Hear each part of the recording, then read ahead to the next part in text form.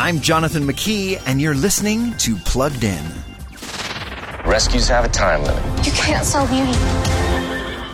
You're my family. You know that, right? In the movie Black Beauty, we meet a high-spirited Mustang and an equally high-spirited girl named Jo. Beauty has been captured and shipped back east where the proud horse meets the grieving teen. Both the horse and the girl have lost their family, so Jo and Beauty help each other begin to heal. Along the way, characters also learn important lessons about kindness, courage, and perseverance. Beauty faces some perilous situations, and horses aren't always treated kindly.